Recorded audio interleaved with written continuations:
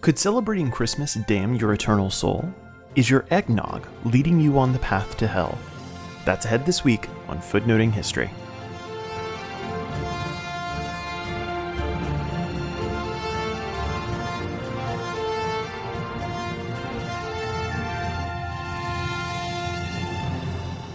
Hello and welcome to Footnoting History. My name is Nathan. In today's episode, I want to talk to you about sin, specifically sinful behavior that some of you might be engaging in right now if you're listening to this episode in December. Have you been decorating your home for Christmas? Putting up maybe a tree decorated with tinsel and ornaments and lights?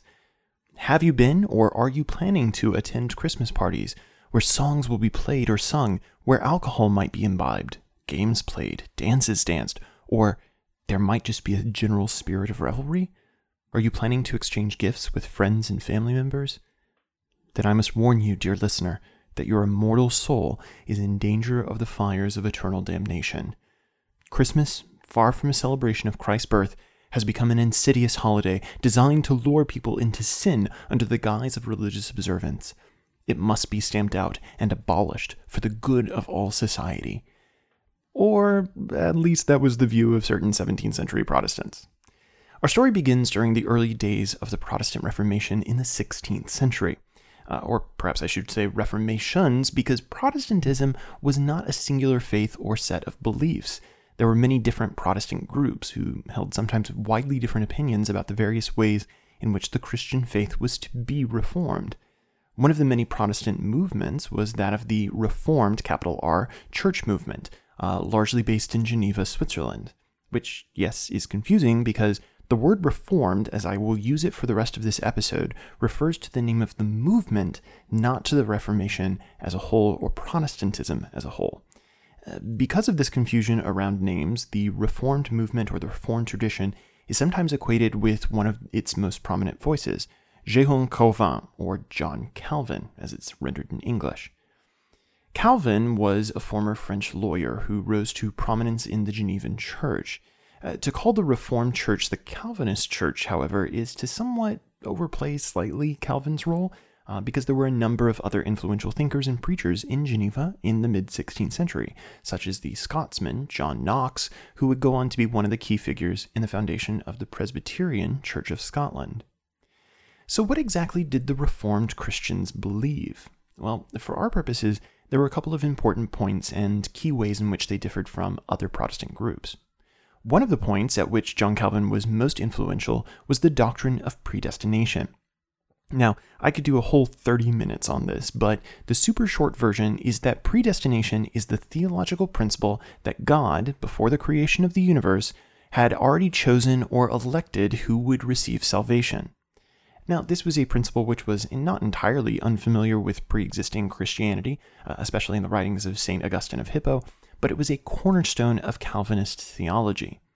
Beyond simple predestination was the further doctrine of double predestination, that God had not only chosen who to save, but he had, by extension, also chosen who would be damned. The difference between regular predestination and double predestination being whether or not damnation was an active choice by God, or whether it was the result of, say, human free will.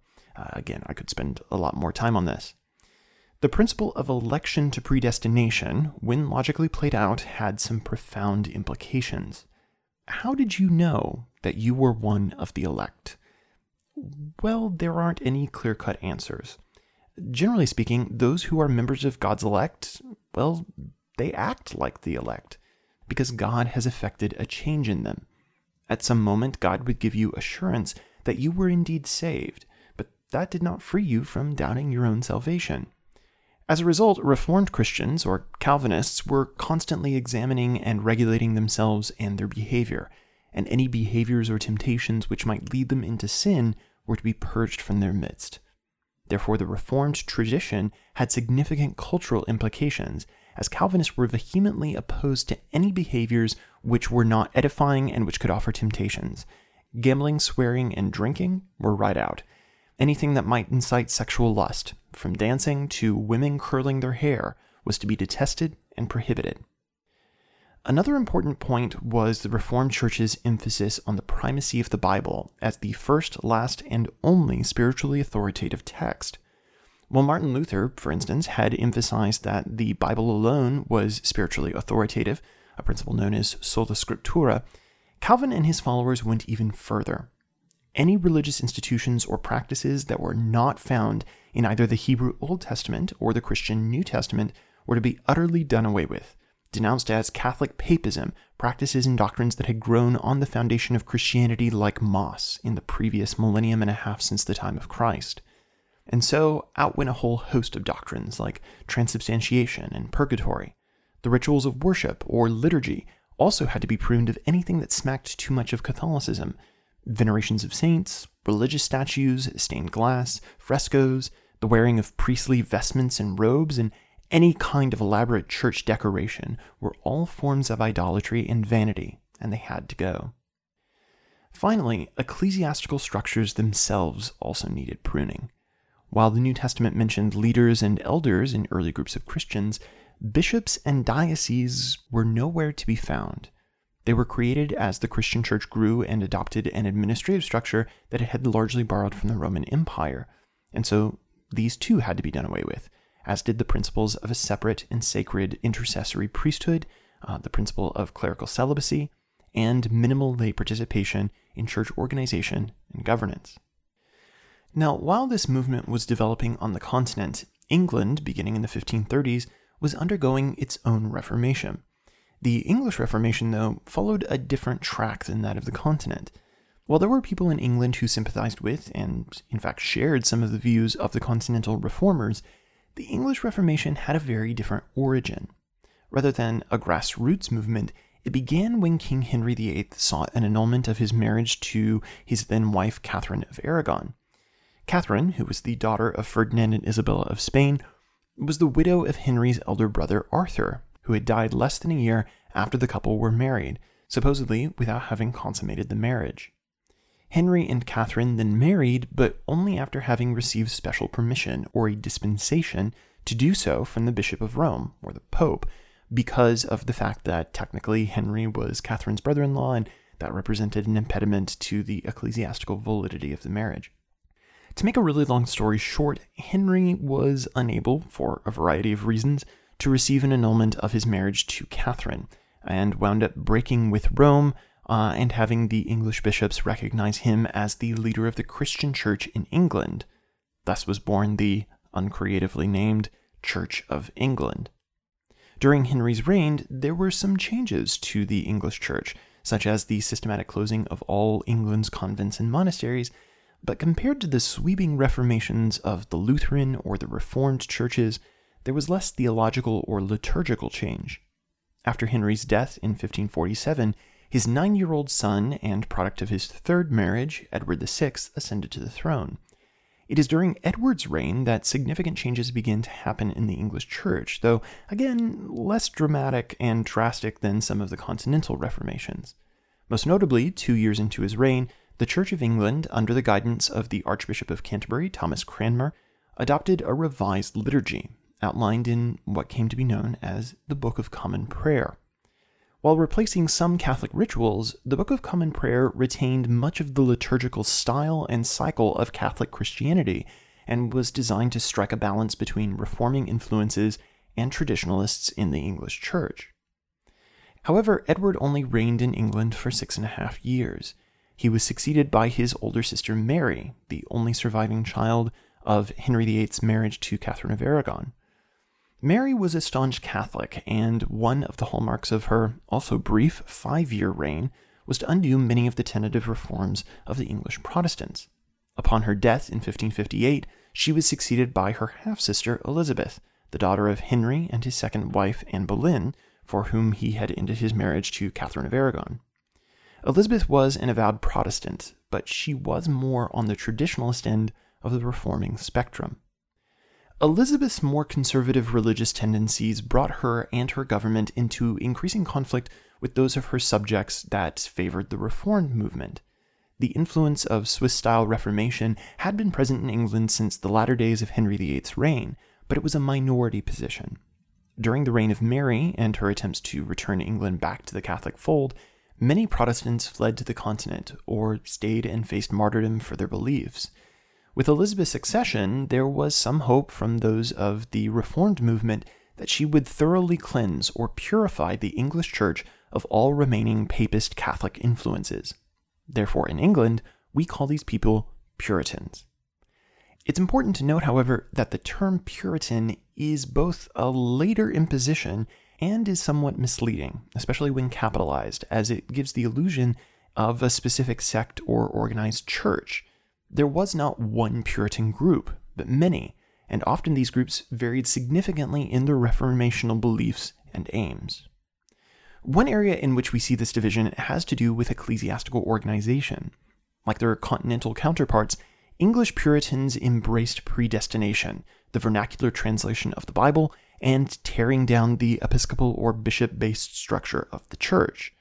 The core of Puritan religious organization was for them to be the local church or congregation, which ought to be able to select its own leadership and appoint its own ministers. Some Puritans, however, believed that the individual churches should work with one another and be under the governance of cooperative elected councils.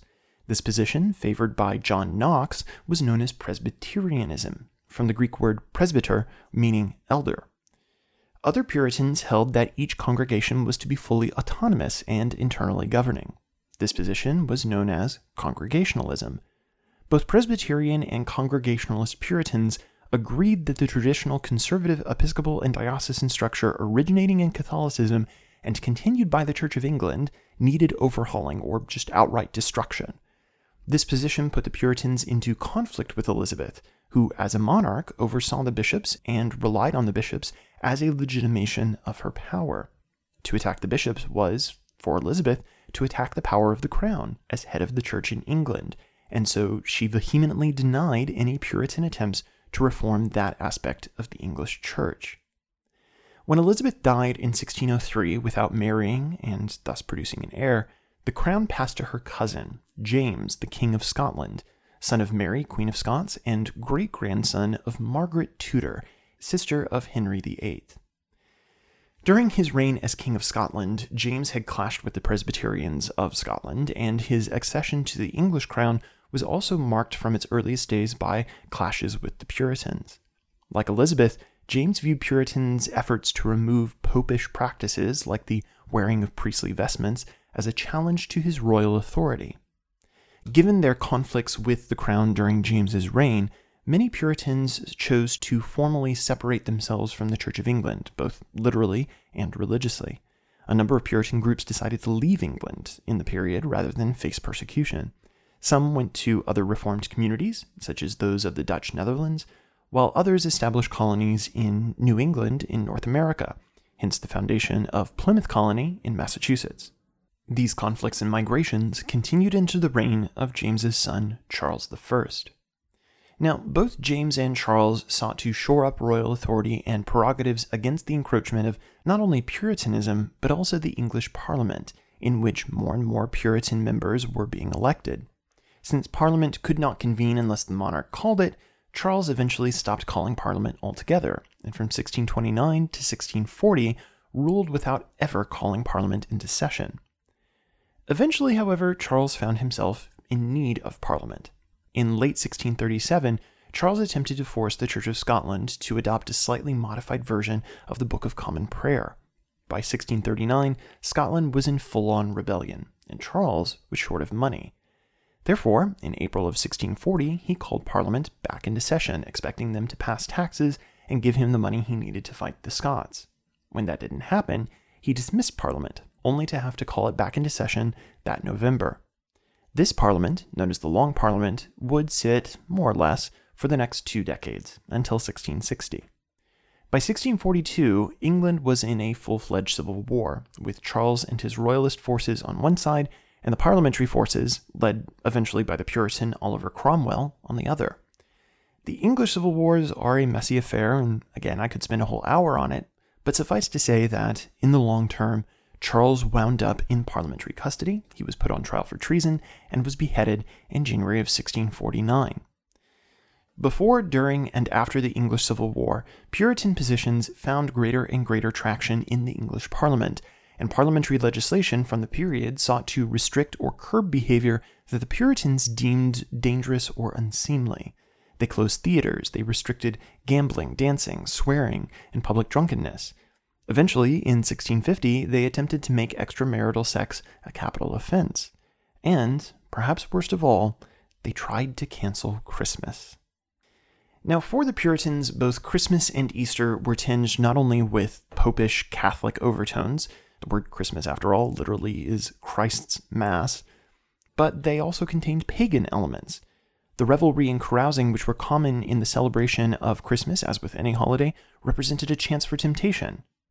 Therefore, in June of 1647, Parliament passed a law banning their public celebration. Quote, "For as much as the feast of the Nativity of Christ, Easter and Whitsuntide, and other festivals, commonly called holy days, have been heretofore superstitiously used and observed, be it ordained by the Lords and Commons in Parliament assembled, that the said feast of the Nativity of Christ, Easter and Whitsuntide, and all other festival days, commonly called holy days, be no longer observed as festivals or holy days within this kingdom of England and dominion of Wales, any law, statute, custom, constitution, or canon to the contrary in any wise notwithstanding." The American Puritan colonies also saw similar restrictions. In 1659, the Massachusetts Bay Colony made the celebration of Christmas, the exchanging of gifts, wearing of fine clothes, or the holding of Christmas feasts, punishable by a 5-shilling fine. Despite these prohibitions, though, the enforcement of behavior regulations and private celebrations was very difficult. While you could fine a business for closing on Christmas, it was harder to prove that you were celebrating Christmas if you just had people over for dinner and gave them gifts and presents. Needless to say, many of the Puritan behavioral and cultural reforms did not find widespread popular traction in England, and after the restoration of the Stuart monarchy in 1660, many of these prohibitions were lifted, although in the American colonies, attempted suppression of Christmas celebrations continued for several more decades. So, this Christmas, as you attend your holiday parties and you exchange your gifts and drink your eggnog, just remember, the Puritans are very disappointed in you. This has been Footnoting History. If you like the podcast, be sure to visit our website, footnotinghistory.com, where you can find links to further reading suggestions related to this week's episode, as well as a calendar of upcoming podcasts. You can also like us on Facebook and follow us on Twitter at History Footnote. Until next time, remember, the best stories are always in the footnotes.